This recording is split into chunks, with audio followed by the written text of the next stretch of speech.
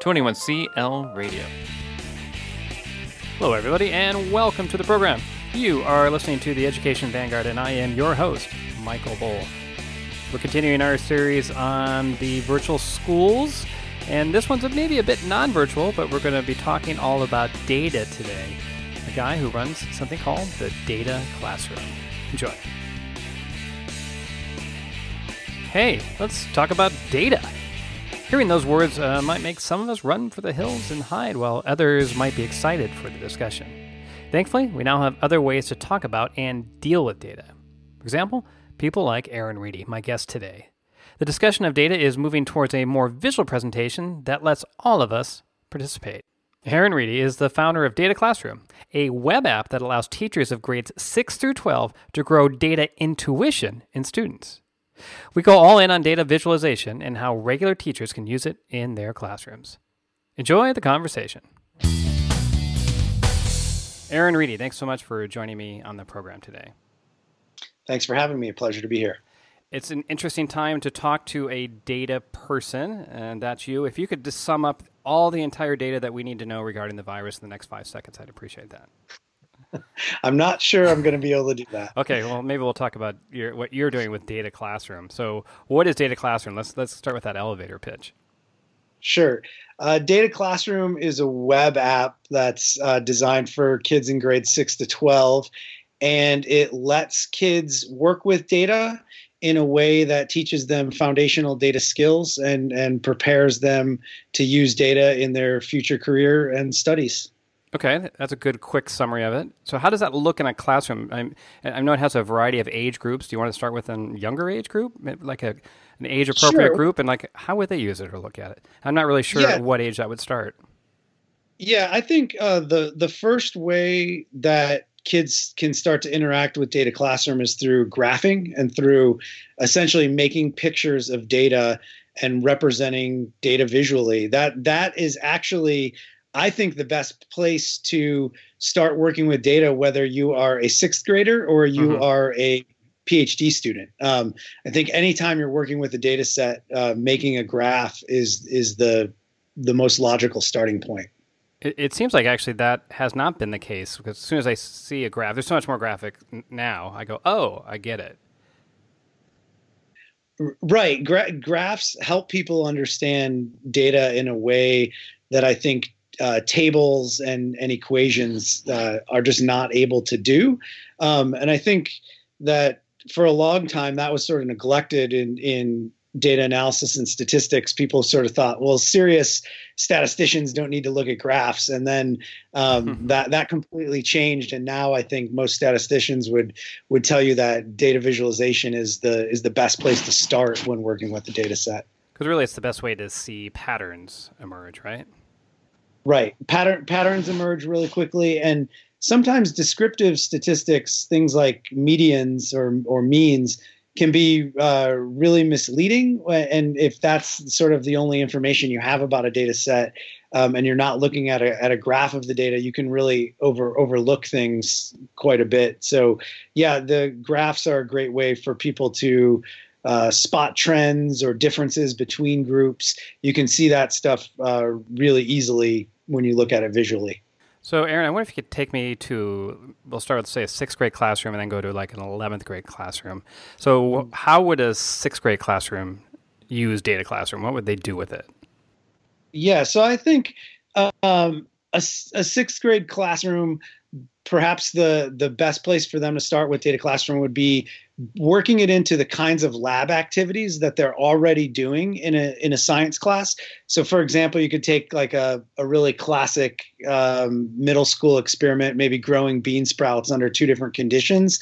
And they're recording data from that experiment, but with Data Classroom, they would be able to plot it and then sort of work through a progression of data visualizations from simplest, which I would consider to be like a raw dot plot, just showing individual points where each point is an observation. And then from there, they can layer on visuals on top of that pave the way for descriptive statistics. So this is things like mean and standard deviation. And this is where you start moving into visuals like bar graphs or a box plot. A lot of times in middle school math, I see schools actually start with bar graphs, and I actually advocate for starting with dot plots that show the raw data, and then moving up to something like a bar graph, because a bar graph is a lot of times is a visual construct that's meant to show a summary statistic, like the mean of the data. And if you don't have a good handle on what the raw data look like first, it can actually be hard to picture what the raw data look like when just looking at a bar. Okay, and then when you get more advanced, so it sounds like it's a great way to just get that start of what the concept of data is, and to see it at the younger ages. And if we're a little more advanced in AP or IB or something, maybe you could tell us some of the cool uses you've seen in the higher grades, and without talking about bean sprouts, maybe this time, I don't know. Sure. So the coolest uses that we're seeing at the higher grades are students who are pursuing independent research projects and then are using Data Classroom to conduct the hypothesis tests. And by that, I mean things like a t-test or an ANOVA test, an analysis of variance, and making plots of those and using Data Classroom to visually communicate the results of their research. I was just working with a high school just outside of Atlanta, Georgia, and they're working with this Wolbachia. And Wolbachia is an organism that it typically infects insects, and it has a feminizing effect because it's only transmitted through egg and not through sperm. So what it will do, it will cause a disproportionate amount of the offspring to become female. And so they were working with Wolbachia in pill bugs. Mm-hmm. And they, created these plots of their experimental results with Data Classroom. And I thought that was a pretty cool use and a great example of the kinds of questions that kids can answer when they are applying statistical methods to data sets that they collected. Do you get a lot of that, surprises like that, where you're like, that is so cool? Yeah, I'm frequently surprised by all the cool uses of data that I'm seeing from our users right now. We've only had the app out in the wild, if you will, since April. So it didn't exactly know how people would have used it. I know how I would have used it as it's, but with it being out in the wild now, so to speak, we're just seeing all these cool investigations that classrooms are doing all over the place. All right, so if I'm a teacher listening, especially maybe if I'm not a science teacher, data can be intimidating, and I think one of the goals you have is to not make this process so intimidating. Can you talk a little bit about how a teacher who's not familiar with T-squares and things like that might get involved with data and visualizing data? Yeah, so I think, again, just to go back to that earlier theme, that I think graphing is the best entry point for working with data, and it lays the foundation for going on to work with statistics and doing the things that people typically are intimidated by. And we've got a couple ways of sort of bridging the gap from graphing data and then working into statistics. One of the ways we do that is through animated hypothesis tests. And what these really are is a software version of how I would have explained how the math is working behind a hypothesis test, how I would have explained that on a whiteboard.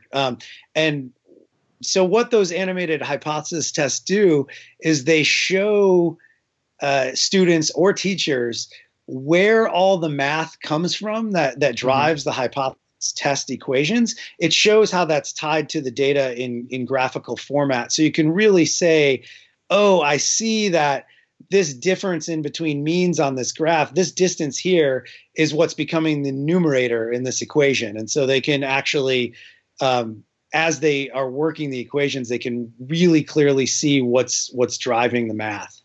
I'd like to go to the why you decided to create all this. And I know you have a background in teaching yourself in Chicago. And how did you go from a teacher in Chicago to developing a website like this? I mean, where does the passion for this data and the visualization of the data come from? Because it's not something everybody does, right? Right. It was definitely a case of me solving my own problem. This is something that I've wanted to exist for easily more than a decade. And so I guess maybe I'll tell a story of back in my own classroom on the south side of Chicago. We did this really cool experiment where we were breeding lizards, and we were looking at the basic question for the experiment was, how does a female lizard make the choice of where to lay an egg? Okay. And so practically what that involved is we had 80 anoles in our classroom. These are a really small lizard, super common in Florida in the United States. But we had 80 of these lizards, and they were breeding, and we were collecting all this preference data on how these lizards were using moisture cues when deciding which soil to lay their eggs in. And we collected just a huge amount of data with the project. And as soon as we had all this data in hand, I pretty quickly realized that we didn't have the right tools that we needed to analyze the data. Mm-hmm. And we sort of muddled through with Excel. And I had some great mentors at Iowa State University who helped us work through that process. But it really sort of hit home that we didn't have the right tools. And then later on, when I left the classroom to pursue a PhD in evolutionary biology, and I got exposed to all these pro-level data tools, and these are computer programs like R or Python or SAS or JUMP. But it really hit home that there was no kids version of these data tools. And all of these data tools sort of assume a graduate level training in statistics. So I really thought, wow, it would be cool if there was a kid's version of these tools that didn't assume you were an expert already. And so I had that idea in the back of my head. And then I met someone who was a senior engineer for a Fortune 500 company, and started talking with him, and he got him really excited about this idea. And that's kind of when we started working on the idea for real. And that was about 3 years ago. And now it's very exciting to have Data Classroom out in classrooms, actually solving this problem for other teachers. I think you mentioned you kind of hit the ground running and went into the wild, as you say, in April. How are things going? I mean, given that the last month or so has been insane, but prior to that, I mean, how's the adoption going? Things are going well. We're currently up to over 6,500 passwords registered around the world. And that's about roughly 2,500 teachers. And then the rest are accounts that teachers have created for their students. So we have some real adoption, and we have paid use in 29 schools in 10 different U.S. states right now. Mm-hmm. So I think we're really coming along as a company, and we're really excited about what we're about to build, because now that we have some adoption and we have a little bit of stability under us, we're really getting ready to build a lot more to the tool. And I think just it's going to become a lot more useful for a lot more classrooms throughout that grade 6 to 12 age range. Are you okay to talk about that? Like, what are some of the cool things that you're talking about? Because I see a big smile on your face as soon as you started mentioning it. Yeah, it's exciting. So one of the things, we're going to build an entire new wing of the app, if you will, that's based around simulations. So we're going to be able to simulate data sets, and then students are going to be able to resample that through experiments. And they'll be able to run an infinite number of experiments on a given data set. They'll be able to do things like vary the sample size of each of these experiments. And it's going to really illustrate the role of things like variability in a statistical result. It's going to allow students to play games. So students are going to be able to do things like create a model for some kind of sample population that they've created, and they're going to be the only ones that know where the true mean is for that population, for example. And then they can have friends and classmates actually conduct small scale experiments on that. And through the results of those experiments, they'll be able to evaluate the data they're collecting and actually make very informed guesses as to what is the underlying truth of that model. I'm really excited about it because I think it's going to be a really powerful way to teach things like what is a variable, how are good experiments designed, why do we use replication in experiments. So all of these kind of high level concepts related to experimental design and statistics, I think kids are really going to be able to figure these things out through playing games on the app. So it sounds like, maybe to sum it up, you're taking what you have now and making it a more interactive platform, at least interacting more with the data than you could in the past. More what ifs, would you say? Definitely more what if scenarios are going to be possible. And I would say right now, our app is really built to help teachers with the data that they're already collecting. And it's a fantastic supplement to the kinds of lab activities that are already occurring. But I think the new stuff that we're getting ready to build will actually be able to facilitate more of that kind of hands-on experimentation happening in classrooms, because I think it will be more scaffolding for classrooms that are perhaps not as comfortable doing open-ended experiments. It will be a sort of a starting point for them to start learning how to tackle those kinds of projects in the classroom. Well, Aaron, we're coming towards the end of our time here, and traditionally I ask a future-oriented question. I mean, I think I know the answer, but where do you see the future of data visualization going over the next 10, 15 plus years? Yeah, it's only going to increase. And I believe that data literacy is going to become as important as reading, writing, and mathematics are now. I just think that's the world we're living in, where more and more of the world's biggest problems are going to be solved by looking at data and making choices informed by data. So I think it's going to become increasingly important in a high quality education. Aaron Reedy, thank you so much for your time today and for your statistical interest. We spoke for 16 minutes and 15 seconds. I don't know what relevance that has, but just thought I'd throw that out there. Thanks for the data.